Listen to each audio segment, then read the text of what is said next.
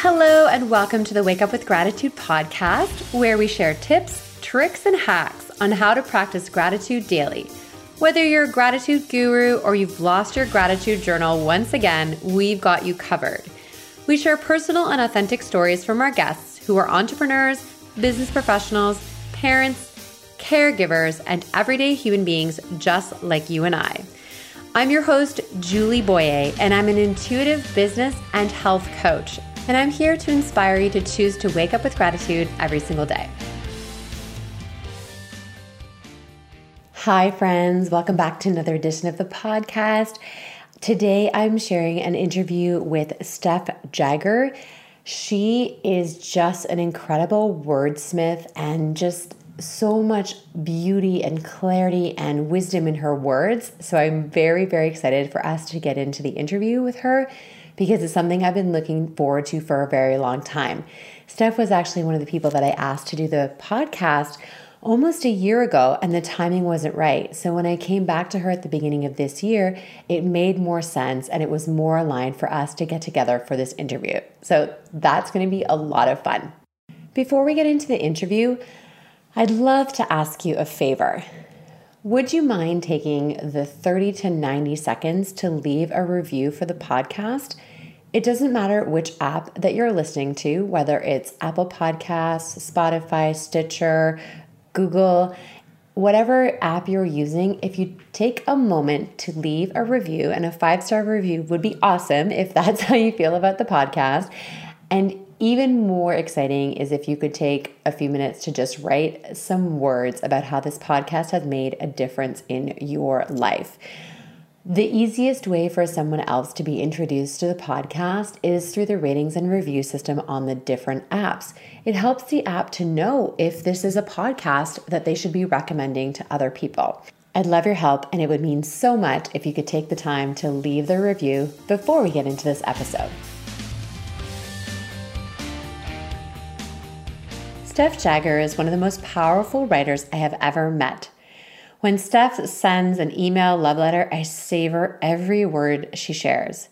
She's a writer, speaker, creator, and guide. Her first book, Unbound, A Story of Snow and Self-Discovery, is a memoir that reads like a novel. I devoured it in a weekend after meeting Steph at her book launch.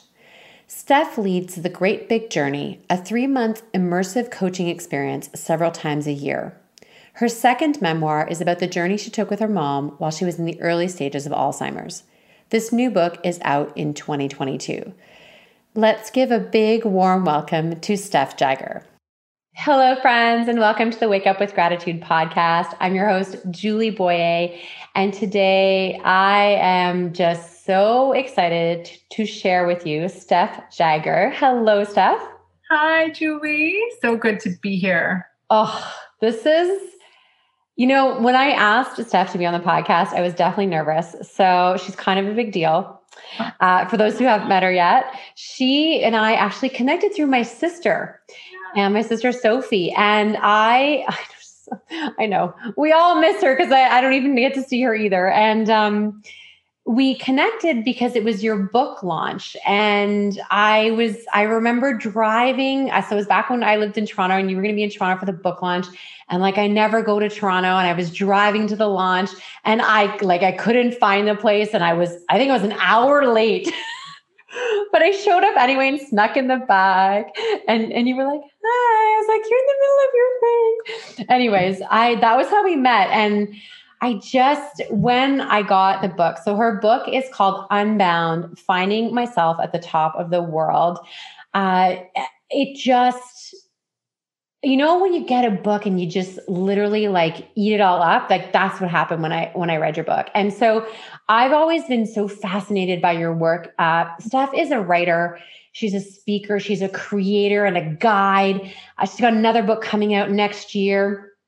And I have just always been interested in your words and the way you share things in a way that anyways, I'm just going to let you tell us a little bit about your story. Maybe just give us an idea of what the book about, because it's a personal story, right, of an amazing accomplishment. So I'll let you share that part. Yeah.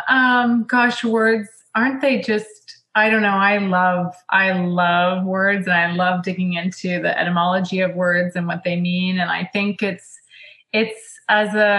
modern day spell casting, or maybe ancient spell casting. That word spell casting comes from spelling. How did we spell words and cast spells? So I love that. The first book it really does describe, the backstory of who I am, because it's memoir. So it's about a journey that I took just before my 30th birthday. So over a decade ago. I know time flies. Where I basically grew up in Vancouver, British Columbia.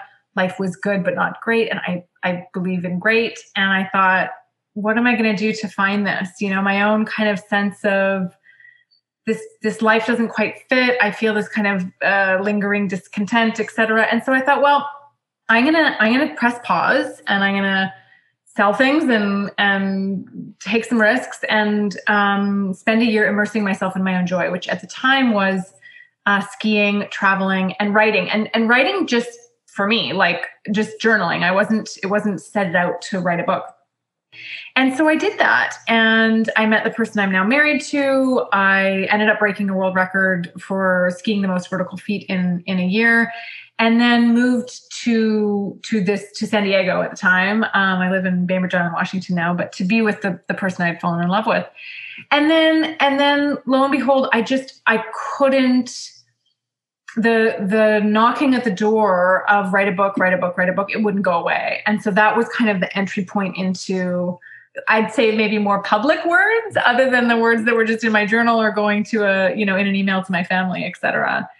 And since that journey, I've obviously written the book that you just talked about. I just have finished a second book that'll be out next year, another memoir about a journey with my mother and I. And I, went back to school, did a graduate degree in executive coaching. And so also have a kind of growing coaching facilitation company that doesn't necessarily work with executives. Certainly some people that we see are executives, but is really, more in the life arena. And allowing people to step into a real deeper level of, I'm a memoir writer, right? It's all about memories, a deeper level of remembrance of their essence, of who they really are, and how to bring that self to the table and allow that self to evolve. So that's the gist. I'm just like breathing into this connection to words. And I love how you talked about spell casting. One thing I like to, an expression I learned from a friend, is that your word is your wand. Mm-hmm. Mm-hmm. We really are our world. And it's interesting, Steph, because for many years I was a blogger, and I blog a lot, and I write well enough. I wrote a book many years ago, my sister edited, which is great. Thank goodness I have an English teacher in the family. Yeah. And what's interesting is I have sort of found my voice more through podcasting. That medium really works for me. And every time I kind of go back to writing, I'm like, this is so hard. And my question to you, Steph, is like, I read your stuff, like everything you send, I want to read. By the way, just to be clear, everyone needs to sign up for your newsletter, your occasional newsletter. Yeah. It's like always a surprise. Yeah. Steph's in my inbox. We want to make sure people know how to get their hands on that, because I read it, because you're telling us a story every time. So I am very curious for you. Is it a process you enjoy? Do you work at it? What is writing like for you? That's a really good question. It's highly dependent on the form of writing. Am I writing memoir? Am I sitting down and trying to craft something that's going to go into a memoir? Am I writing an Instagram post? Am I writing a newsletter? Am I writing emails back and forth to people? So it's very interesting. I know that a lot of writers will say that they don't understand how they feel about something until they've written it. And I would say that I am similar, but I don't understand fully what this whole thing is or what something means for me until I've spoken about it. And I have to speak about things a fair bit. So the people on my team know me well enough to know that when I'm in kind of ideation mode, especially for something larger, like a whole rebrand, say, or a memoir, or, not something smaller like an Instagram post or a newsletter. When I'm in ideation mode for something larger and I can feel just the edges of it, I will talk about it and talk about it and talk about it and talk about it in a whole bunch, like 10 ways to Sunday from every different angle, until I kind of go, oh, I get it, and it takes me a little while to do that. And then once I think I have it, then I sit in maybe what I would call a deeper, almost spiritual practice of let it come through me. Like that's my daily, like, let it come through me, let it come through me, let it come through me. So those are larger pieces. For things like the newsletter, for things like an Instagram post, those are very they're not like, I don't have an editorial calendar that like plans out, okay, every month we're going to send a newsletter and this is what it's going to be. Yeah. It literally is like the last newsletter that we sent out. I have a woman on my team that helps me edit it and load it into, our system and stuff like that. And I usually send them to her about a week in advance of us putting them out. I sent it to her the day before. And I wrote it that morning, and I just sat down and wrote it in 20 minutes. And I knew for the couple weeks leading up, I wanted to write about it, but I just didn't feel quite ready. And I wait for that feeling of readiness.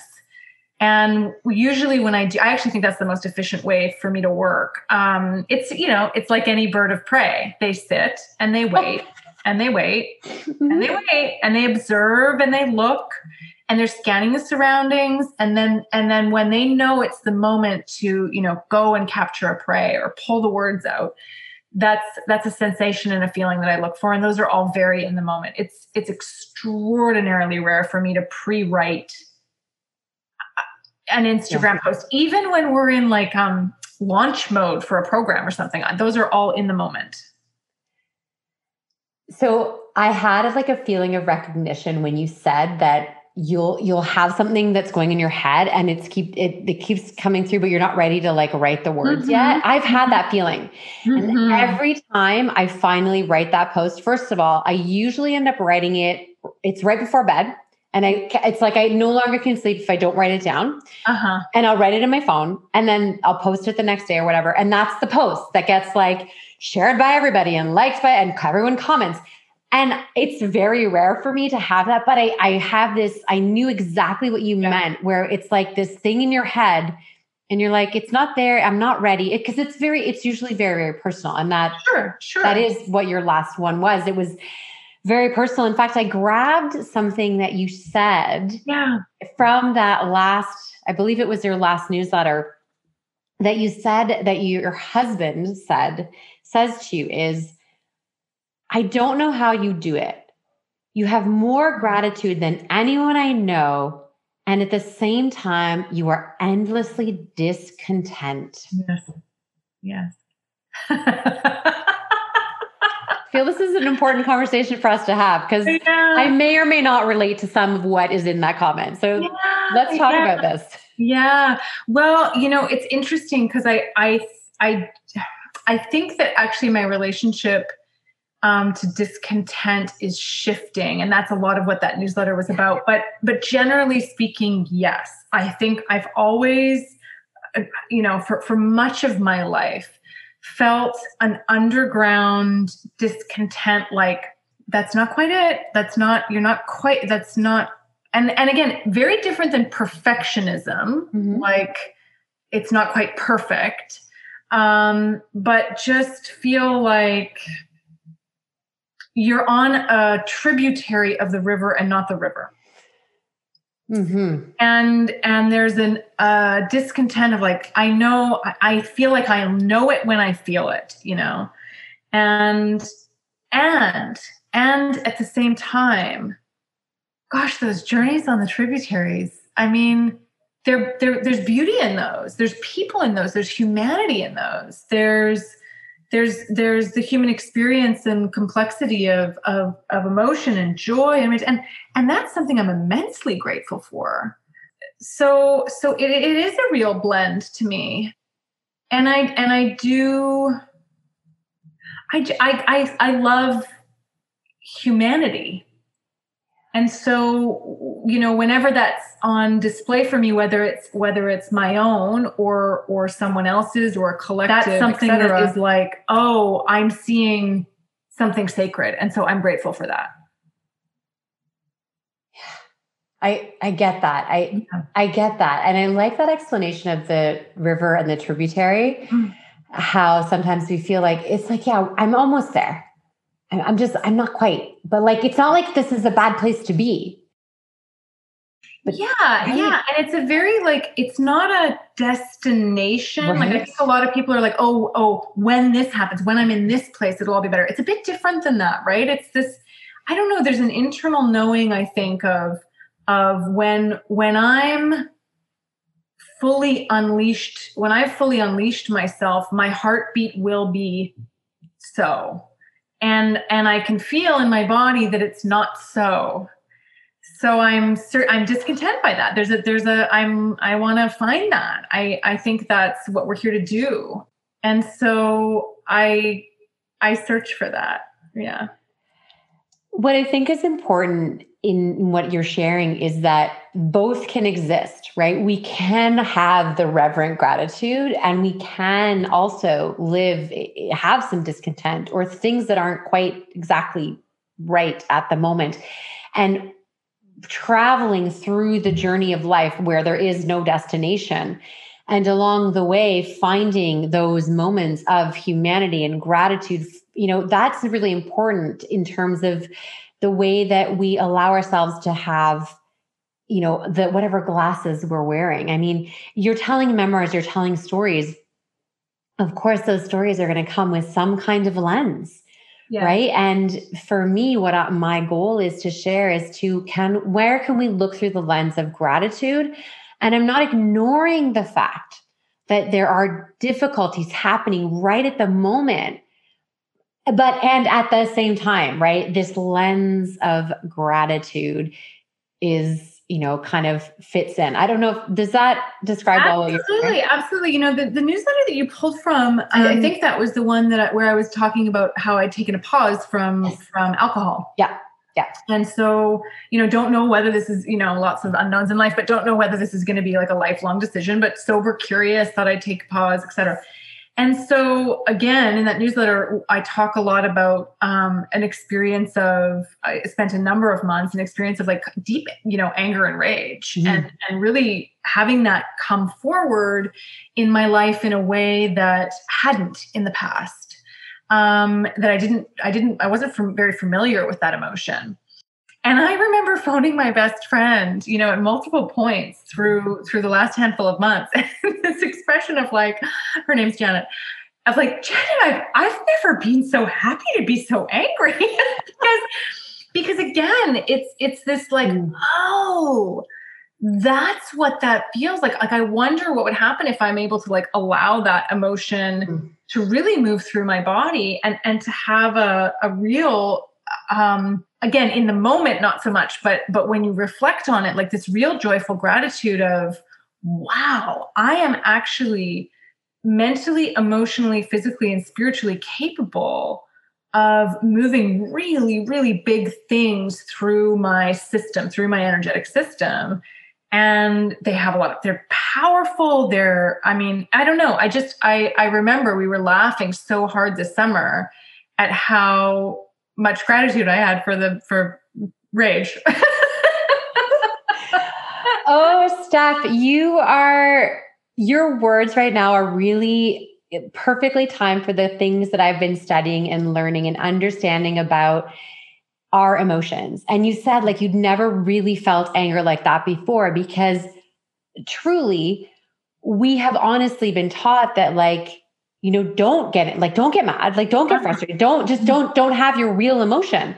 And so I'm raising a daughter. She's 10, an empath, highly sensitive child, like her mother. We're very, very, very closely connected. And she has a lot of big emotions because she's 10. Yeah. And I'm working on saying to my daughter, feel those emotions, but then move through them. I'm teaching my 10-year-old things that I'm still working on, but she's 10, it's easier, right? But that point of like where you said you had gratitude for the rage, I get that. I get that because it means you're finally allowing that feeling. And sure, sit with it, feel it a little bit, but don't stay there. Like, I think that's the cautionary tale. Absolutely. Absolutely.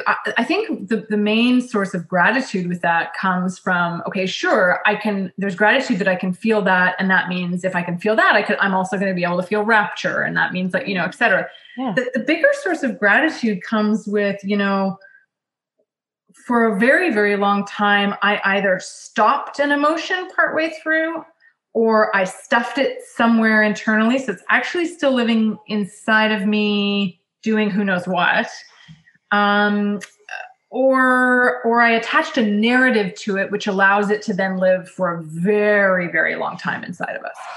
So by just allowing it to move up and through, emotion stands for energy and motion.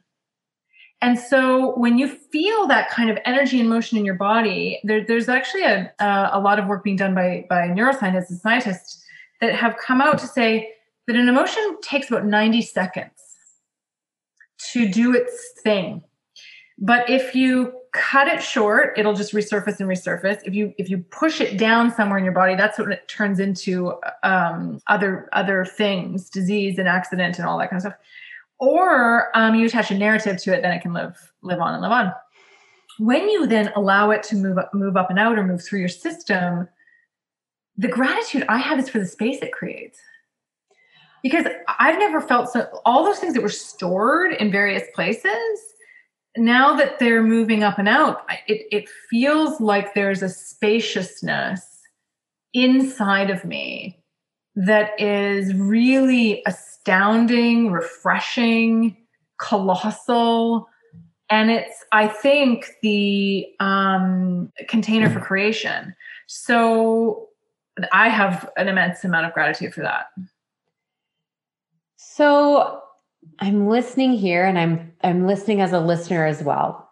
Yeah. And I'm wondering, because there's work involved in order to start to understand how to do this kind of work and allow. So where did you sort of find the work for yourself? Like, what were there practices that you used? Did you study a book? Did you work with a coach? Well, I've read a lot and I've worked with coaches and therapists for sure. I think this year with COVID has really had us come front and center, like lock eyes with a lot of things that, I remember going through the summer and just saying to my husband, I don't know what there's just all this anger. And so I think just hands-on experimenter, like, and here's, I guess this would be the technique that I would use that I think I've picked up over the years is what in the moment feels good and right. Like if I'm feeling this emotion really well up inside of me, what is it asking for? Get curious. What is it asking for? Is it asking for movement, like shaking my body and hands? Yeah. Is it asking for me to voice something, like to scream or to yell? Is it, that kind of curiosity of what is it asking me to do and who is it asking me to be? And then doing my best to do that. And that's probably what you would say to your little one, right? Yeah. You'd probably say, oh, wow, I can see you're really, really angry. Do you want to shake your arm? Do you want to yell at mommy? Do you want to shake your arms around? Do you want to slam a door? And she probably has an answer for that. Like, yeah, I want to draw dark circles on a page. And okay, let's get a piece of paper. You can draw it out. And then lo and behold, 2 minutes after going nuts and drawing a really dark circle on a page, it's like, yeah, because it moved. So I think that question of how do I maintain a sense of curiosity and not let it override me, of curiosity of asking what does it need and want me to do right now. And part of that is parenting and reparenting ourselves. How do we be compassionate, curious, and generous enough to ask the questions of what does this emotion want from me right now? How can I nurture it out, not suffocate it or tell it to leave or, anything like that. But how do I see it, witness it, ask it what it needs? We'll be right back to the podcast after this short break. A decade ago, I met this amazing biochemist and scientist, Dr. Libby Weaver, whose passion was all about healthy nutrition, taking care of our liver, and really understanding how digestion and detoxification works. Dr. Libby and I had a personal conversation and we talked about my own digestion. And at the time, it was very odd that every time I would enjoy a healthy whole wheat wrap for lunch, I would have stomach cramps afterwards. I didn't really understand the connection between the food that I was eating and how I was feeling. Dr. Libby gently suggested that I might try taking gluten out of my diet for 30 days to see how I would feel. Now you're probably thinking, what's the big deal? I mean, people go gluten-free all the time. Sure, but back then, gluten-free wasn't even a thing. In fact, it was extremely difficult to find any gluten-free substitutes. So gluten-free really meant choosing whole foods that did not have gluten in them. This inspired me to create a program called the 30-Day Whole Body Detox, which is all about nourishing your body at the cellular level. And it's a gluten-free and dairy-free program that allows you to really understand how your body feels when you nourish it with whole, real foods and support your cells with nutritional supplementation. A few years ago, I found myself in a really bad sugar addiction spiral. I had been eating a lot of Eggies, which are candy-coated chocolate eggs, and I had been eating them since Valentine's Day, and it was time for the 30-day whole body detox. I was so sick from all the sugar that I had been eating that I didn't even feel like doing the program. I had lost all my motivation. I was tired all the time, grumpy. I didn't even realize the effect that the sugar was having on myself. That year, it took me almost 2 weeks to start to feel like myself again. And I truly believe that if it wasn't for the 30-day whole body detox that year, I would have gotten into a really bad downward spiral that I'm not sure I would have gotten out of in only 14 days. Now, last year would have been our 9th anniversary of the program. But because April of 2020, we were in the throes of the pandemic, I was definitely not interested in doing a detox program, and neither were my clients. So we gave it a break for a year, which means that I am so looking forward to participating in the 30-day whole body detox again this year. In fact, I'm kind of reminded back to that time when I was dealing with that difficult sugar addiction and how excited I am for the 30-day whole body detox. I'd love to have you join us. It's a wonderful program that really helps you to get back to feeling your best and understanding how different foods make you feel great and other ones don't make you feel so good. To learn more about this program, visit our website, 30daywholebodydetox.com. So if you want to learn more or if you're interested in joining us, please visit 30daywholebodydetox.com. Now, let's get back to the podcast. The parenting part of what you said is so true. I'm learning so much about managing my own emotions and understanding my emotions through my daughter. So she does often struggle with, she gets kind of panic attacks sometimes before bed because she starts thinking about the things that upset her. And so just recently, very recently, I started saying, okay, so when you feel that thought coming up in your body, she physically can feel it. She knows it's happening. I said, well, what if you move? What if we pull the yoga mat out? What would feel good for you right now? So then the other day, she's like, I'm feeling it. I'm just like, well, what do you want to do? She's like, I'm going to do handstands. I'm like, okay, fine. Like handstand it up, like go for it, So she's like bouncing up and down in her little handstands, And and a couple minutes later, she actually, instead of like working herself into a frenzy, she went the other direction. And it sounds so simple, but I actually think it is. It's just that we never learned those things as a child. And so we grow up as adults and we just don't know what to do. That's right. Yeah. And I'm working in some difficult family situations where I know that if I let my emotions get the best of me, it's not going to be able to function. Like I have to be able to speak with a level head and a kind heart. And so if I feel my emotions rising, I'm like training myself to just stop and like breathe it through, like in a conversation, just like pause, breathe, because if I don't, then it does what it wants to do, which is like escalates me and doesn't go anywhere. So these are great lessons for, I think we all need to hear that right now. Cause let me tell you, 2020 gave us emotions that we didn't remember we'd ever had before. Yeah. And, needed to feel and needed to have surface. Yeah. So I'm going to shift a little bit. We've already had so many great little bits, but if it's okay with you, if you don't mind, I want to read a little bit from your first book, because this language that you shared just really got, like, I just love how it's written. So it's just this little section, and maybe you can explain sort of around it, but it's from the chapter's called The Meat Seats, Lentil Soup, and Bobby Brown. First of all, your chapter headings are the best. So here's what you say. So I'd heard a lot of amazing things about Bariloche. Bariloche, yeah. Bariloche. But not a single person mentioned that it's basically a real life Willy Wonka's. There are chocolatiers on every corner and in the middle of the block and close to the end, but not quite at the end of the block. It's as if the streets are paved with dulce de leche and ground up cacao seeds.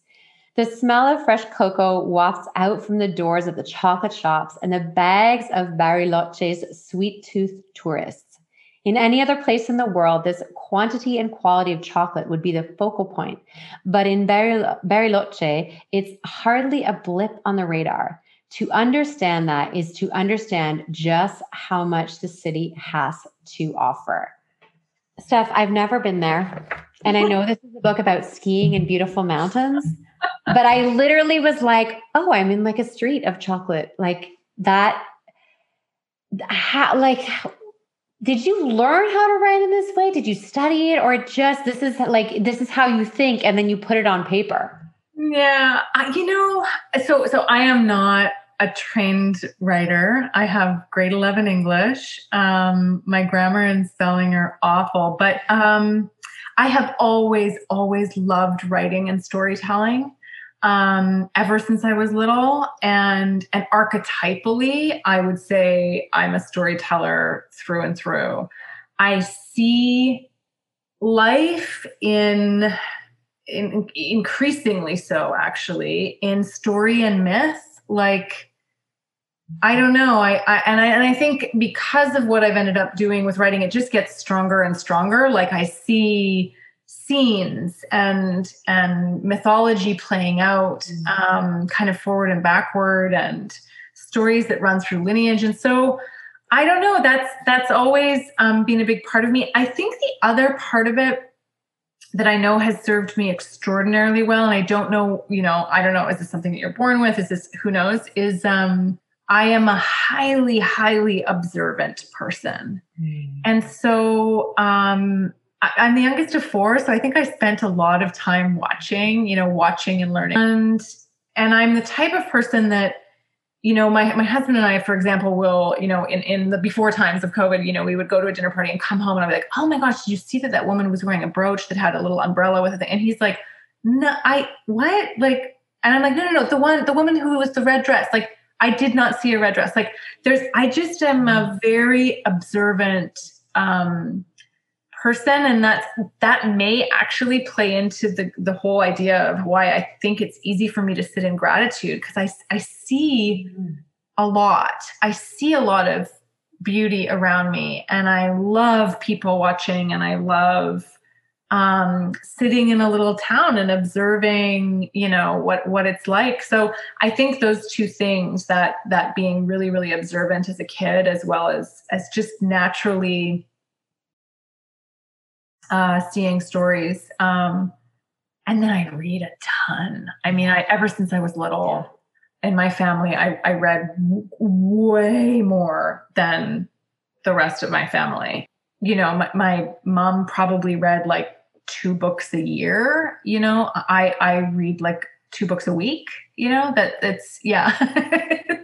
What do you read? Like, what are you reading lately? What kinds of books do you read? Because I know you said you studied about emotions and things like that, but what other Yeah.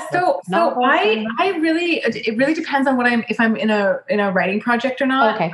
If I'm in a big writing project, then very, very typically you're going to find me reading female written memoir because, that's a big part of it. At the moment, I'm in an in-between. And so I'm reading a book called Belonging by Takopa Turner, which is wonderful. I think she lives on. Oof. I am reading Water, My Friend, a book about Bruce Lee's teaching written by his daughter, Shannon Lee. Wow. And that's really beautiful. The Magdalene Manuscripts by Megan Watterson. Those are 3 that I have on my desk right now. And then as I go into the next writing project, I suspect that I'll be reading a little bit of almost like I'm going to be writing memoir, but I am thinking I'll be reading some fiction, perhaps ecological fiction, and probably some books on shamanism. I've read some, but we'll probably move in that direction. So we'll see. That gives you kind of a hint of where I'm going writing. Yeah. It really does depend on what I'm working on writing wise. Yeah. Oh, so fun. This book, for those that are watching the video, Unbound, I mean, there's nothing more enjoyable than a book where you're like, I need to just close the door. I'll be back in a day because I just need to finish because I got to finish the story.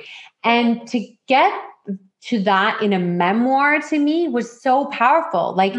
Telling a story that captivated me so much that I needed to finish it. I was carrying the book from room to room and just had to have it finished. I told Steph, I wanted to just get back into your book a little bit before we talked, even though I actually still have memories of your book. I read it years ago, but it's stuck in my memory. And I just opened it and started reading. And then half an hour later, I was like, what the heck? I'm still reading the book.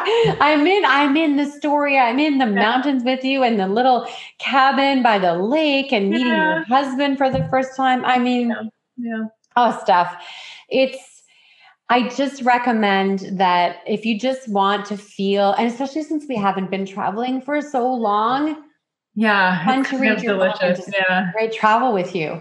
Yeah. Even I reread it this year because I thought I couldn't travel like that. I was like, you know what? And also it just felt 10 years later, I want to go back and get the wisdom of the maiden version of me and see what, her excitement. And she was so energetic and just this wild romp through the mountains. I don't know. It felt so I almost a year ago, it was maybe May or so of last year. Yeah. Yeah. So I have an interesting question because this is something so I just set it up. So I have finished 3 full Ironman triathlons and my last one was back in 2008. So quite some time ago. And, I look back and I'm like, how did that version of me do all those Ironmans? Because today, okay, I go for a walk, hike with the dog, I'm good. Do you sometimes look back at that girl, that, young lady and you're like, what? This is with awe. Yeah. Yes. Right? Yes, absolutely. Because I don't have nearly the physicality in my life that she had. That being said, this is where most of Eastern tradition and lots of Eastern kind of philosophy is rooted, that in order to get access to this, there's 3 doorways into the house of spirituality. Okay. There's a physical doorway, a mental doorway, and an emotional doorway. And I think, you can see this in certain people that they can use so much of their physicality that they just break through to some other spiritual place. And that's their process. You can see this also from a mental capacity, a mental emotional capacity, someone who is say a monk. I can sit and dissolve my mind and that mental process. And off I go into spirituality. Now, I think as humans, the not that I'm looking for the quickest way, but the quickest way to get into this kind of spirituality would be to use all of those doorways. And so I think as a young person, my access to my higher self was through physicality, through sheer physicality, because I didn't have those kind of mental, emotional tools yet to do so. And I think that's the exploration of myself in my 30s, was to kind of go, who am I emotionally? Who am I mentally? What's the mental construct I have of myself and my ego, et cetera? And how do I understand that and sit in that and rewrite that story? And, you know, all of that kind of work. So it feels similar to me. It's just in a different way. And then now I kind of combine them a bit. You know, my long walks in the woods, which includes quite a bit of physicality, become moving meditations. And it's a really interesting way to think about it. That's the only way that the maiden in me knew how to access a higher self, and actually didn't know, like that wasn't a conscious thing. That's just what, when I look back, I think, oh, that's what she was doing.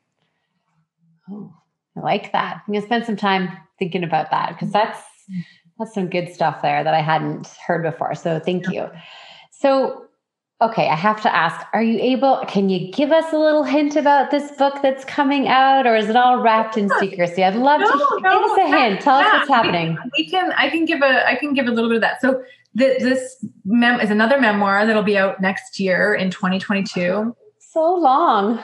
Yeah, I know. It moves really quick, but the publishing time frame. Okay, so we'll read this 2 more times while we wait. Exactly. What are we expecting? What are we excited for in 2022? Yeah, so this is a journey that I took with my mother. So really the backbone of the trip is my mother was diagnosed with early onset Alzheimer's in 2015.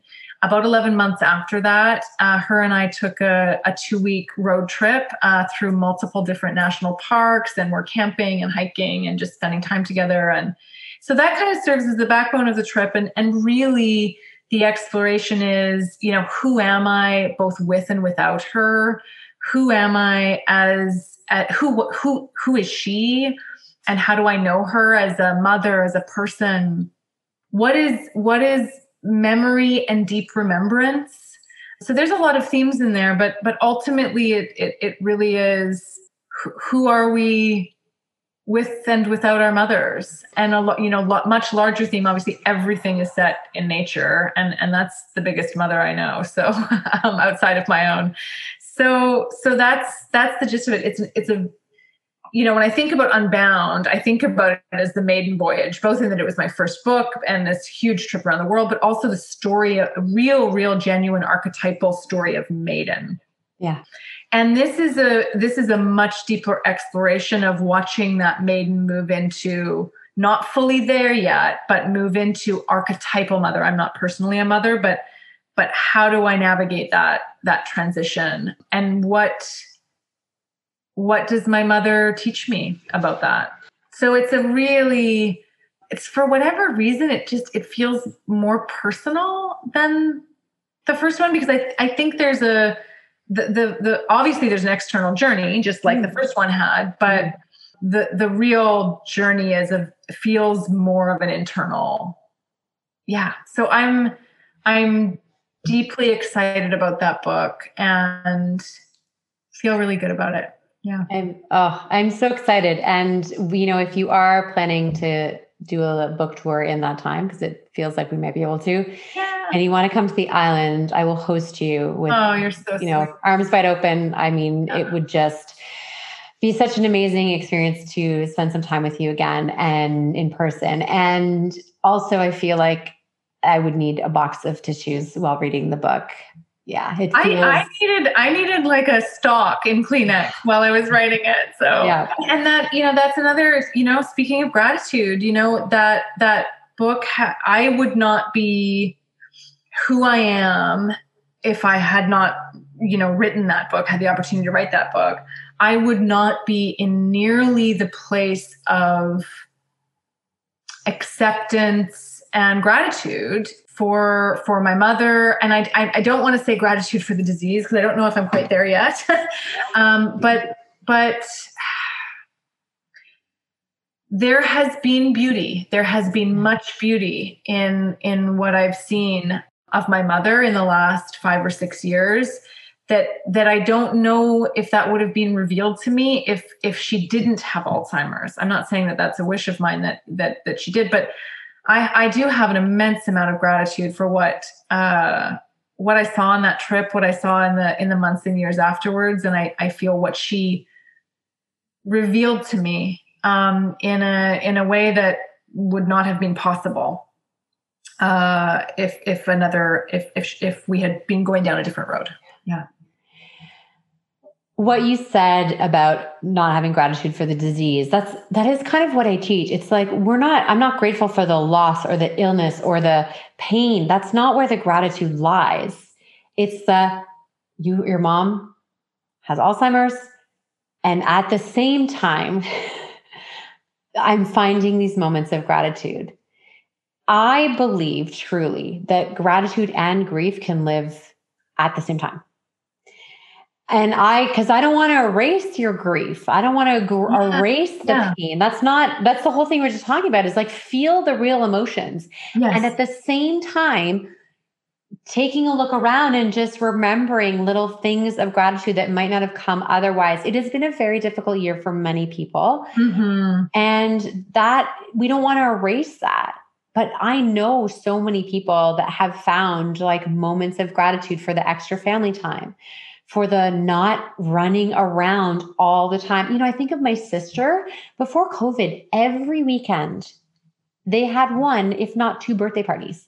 Yeah. Every single weekend. It sounds like such a simple thing, but to have your weekends back when you're not rushing around from birthday party to birthday party, it's transformative. Yes, there's a loss of the gatherings and the celebrations. Yes. Yeah. And it's the gratitude that every weekend isn't taken up by a kid's birthday party. Yeah. Yeah. Absolutely. Yeah. Absolutely. Steph, this conversation has truly fed my soul. I am so excited to listen to it again. It's like one of my favorite things to do is like during the editing process, just to listen again, to learn. I've already encouraged people to sign up for your as offered newsletter whenever it shows up. So we'll make sure we put that link. I know you hang out a lot on Instagram. What's your Instagram handle? Steph Jagger. Super simple. Yep. Are there other places where you hang out where we want to find you? Yeah, I mean, it's really easy. The website is Steph Jagger. That's where you can find out what, we run various different programs and different things like that. And then Instagram is certainly a place. And then, the love letters come out, usually once a month. And you can either send me a DM on Instagram, or you can go onto the website and there's a place to sign up for those as well. And of course the book, but I always tell people too, there's a place to find one another energetically. And they'll find the right place, the right way in. Yeah. Oh, I love that. It's funny because I also call mine a love letter. Yeah. Mine's a weekly gratitude love letter. So it does feel like that. This is what I love. When I see your name in my inbox, I want to open it. Oh, that means right? Isn't that a nice feeling? Yeah. Right? Yeah. You just I'm like, yes, what did she write this time? I'm in it. So that brings me joy while I await your next book. And, I can certainly lose myself in your current book as many times as I can. Mm-hmm. But even just hanging out with you on Instagram, there is the beauty. It's interesting. A word that I would use to describe you is a lyricist, which is someone who writes lyrics to music, but I do often feel like your writing, there's a music behind it that's unwritten. Mm-hmm. That's interesting. Yeah. Yeah. I mean, that is actually probably, if people are interested in the writing, that's what I end up doing on Instagram. Sure, there's some pictures and they can be pretty or whatever, but they're usually very, very short snippets of writing from just my day, or, so that's a nice place to kind of see little tapas plates, little appetizers of it. Yeah. And you do run as well. You're still running some of your coaching programs and your guided programs as well. Yeah. Right? So we have, the Great Big Journey is our biggest one, and we're in the midst of that right now, and we'll run that again in September. Okay. I have a kind of energetic masterclass. We usually take 4, 5, 6 women through a 9-month, much larger program. I do that with my best friend. So we're in the midst of that, and we'll re-up that later in the year. And then because of everything going on with the book, and because I sense there's another book coming, I've actually cleared a lot from my calendar this spring, because I sense that April, May, June will likely be there'll be some words to come through. So. Oh, yay. I'm so excited. Well, I'm really glad that this was the exact right time for us to record this podcast. Steph, just from the bottom of my heart and my soul and my spirit, and just so much gratitude for this time with you. Thank you so, so much. It's been such a pleasure. Much appreciation from me as well. Thank you for listening right to the end of the podcast. I hope this episode inspired you to choose to practice gratitude in different ways than you might have before. If you're not already following the podcast on your favorite app, all you have to do is click on the check mark or plus sign under the Wake Up with Gratitude podcast name to make sure that you're alerted of all the new episodes. If you really enjoy this podcast and want others to hear about it, it would mean so much if you could leave a review on your favorite app. Your review can help others to find the podcast and start to join us in choosing to wake up with gratitude every single day.